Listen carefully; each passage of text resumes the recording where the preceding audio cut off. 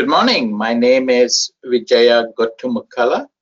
I'm a professor of anesthesiology and perioperative medicine at the University of Texas MD Anderson Cancer Center in Houston, Texas. I wear multiple hats within the institution. I lead the Enhanced Recovery Program. I am the medical director for the Program for Advancement of Perioperative Cancer Care, and also an associate head for the Institute of Cancer Care Innovation. At the state level, I'm the Scientific and Education Committee Chair for the Texas Society of Anesthesiology, and I'm currently the President-elect for the American Society of Enhanced Recovery and Perioperative Medicine.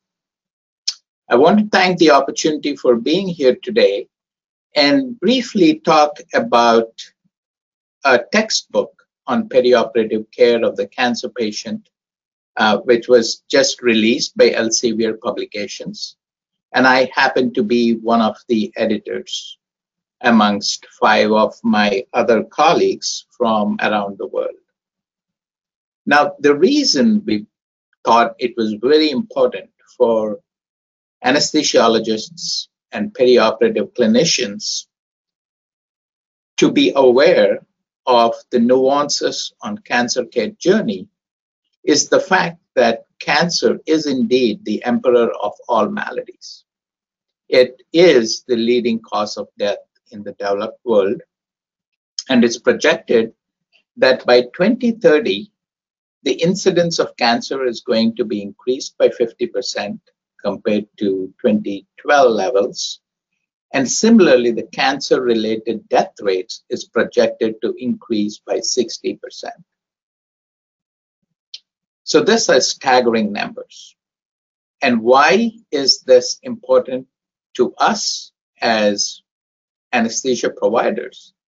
Is the fact that 80% of all patients with cancer during their cancer care journey at some point in time will need our services for diagnostic, therapeutic, and surgical care as well.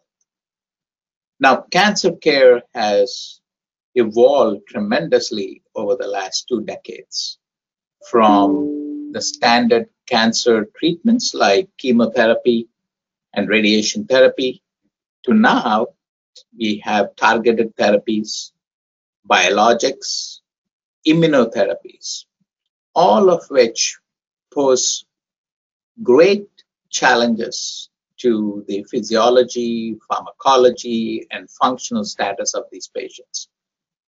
So when we take care of cancer patients, it's not just another big major surgery. There are these nuances of patients' medical conditions, functional status, and the effects of cancer therapeutics on their overall biology that influences how these patients are going to do after major surgery. So for all these reasons, we thought it's very important for us to bring the most updated information to our colleagues. So we will be able to provide best care for our patients, focusing on minimizing complications, enhancing functional recovery, so they will be able to carry on with adjuvant therapies after surgery and have the best outcomes for improved quality of life and survival.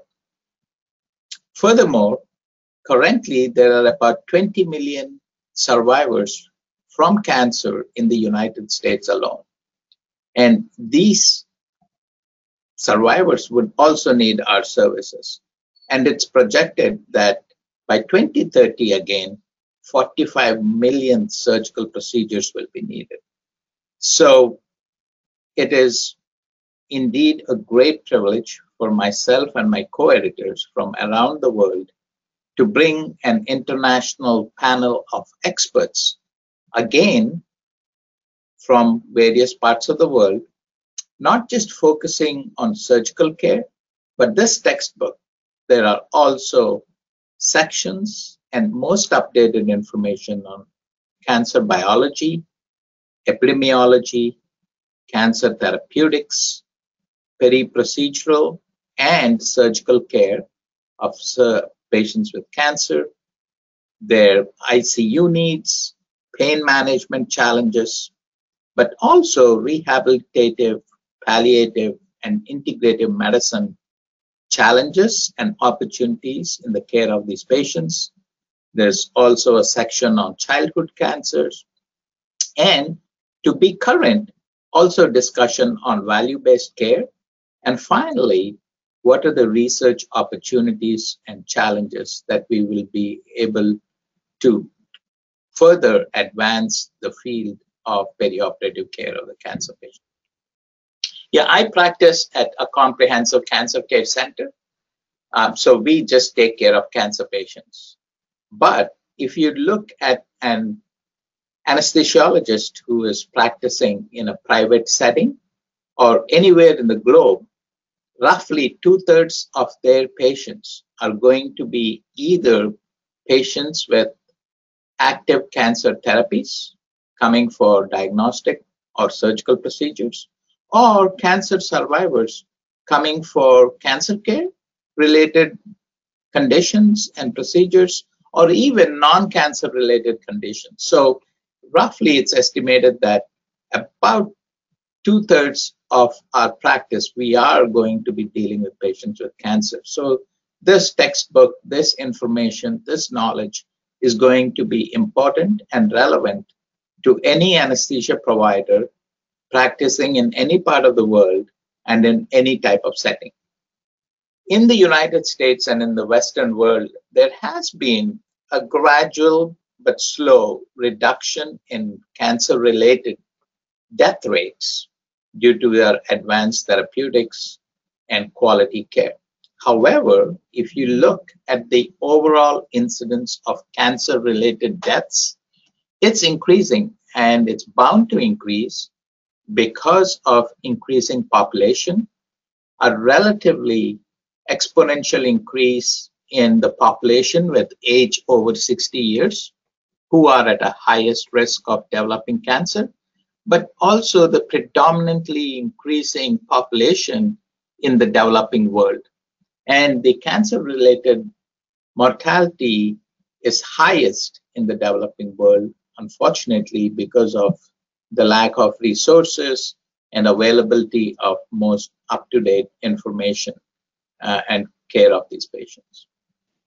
Yeah, so whenever we deal with any patient who is actively undergoing cancer therapy or is a cancer survivor, the key questions to ask them and get the relevant information is what type of therapies have they been on, or are they continuing to be on? Because that really influences our understanding and knowledge of what we do during the perioperative care, or what measures we have to take to enhance the best outcomes for those patients. That's number one. Number two is we also have to look at their nutritional status, their functional status, and their anemia status. And if we have the time, it's going to be valuable to optimize the patient from these conditions prior to they come to major surgery. And when during the peri-procedural care, our focus, working along with our surgical colleagues and nursing colleagues, have to be on how can we minimize postoperative complications and enhance their functional recovery. The two of them together will give the patients the best chance to go and get adjuvant therapies, that is, cancer therapies after they recover from surgery, because that is the single most important factor which contributes to improved quality of life and improved survival. So we have a tremendous role to play, and with everything we've discussed today and everything that is discussed in the textbook will give us the best chance to help our patients.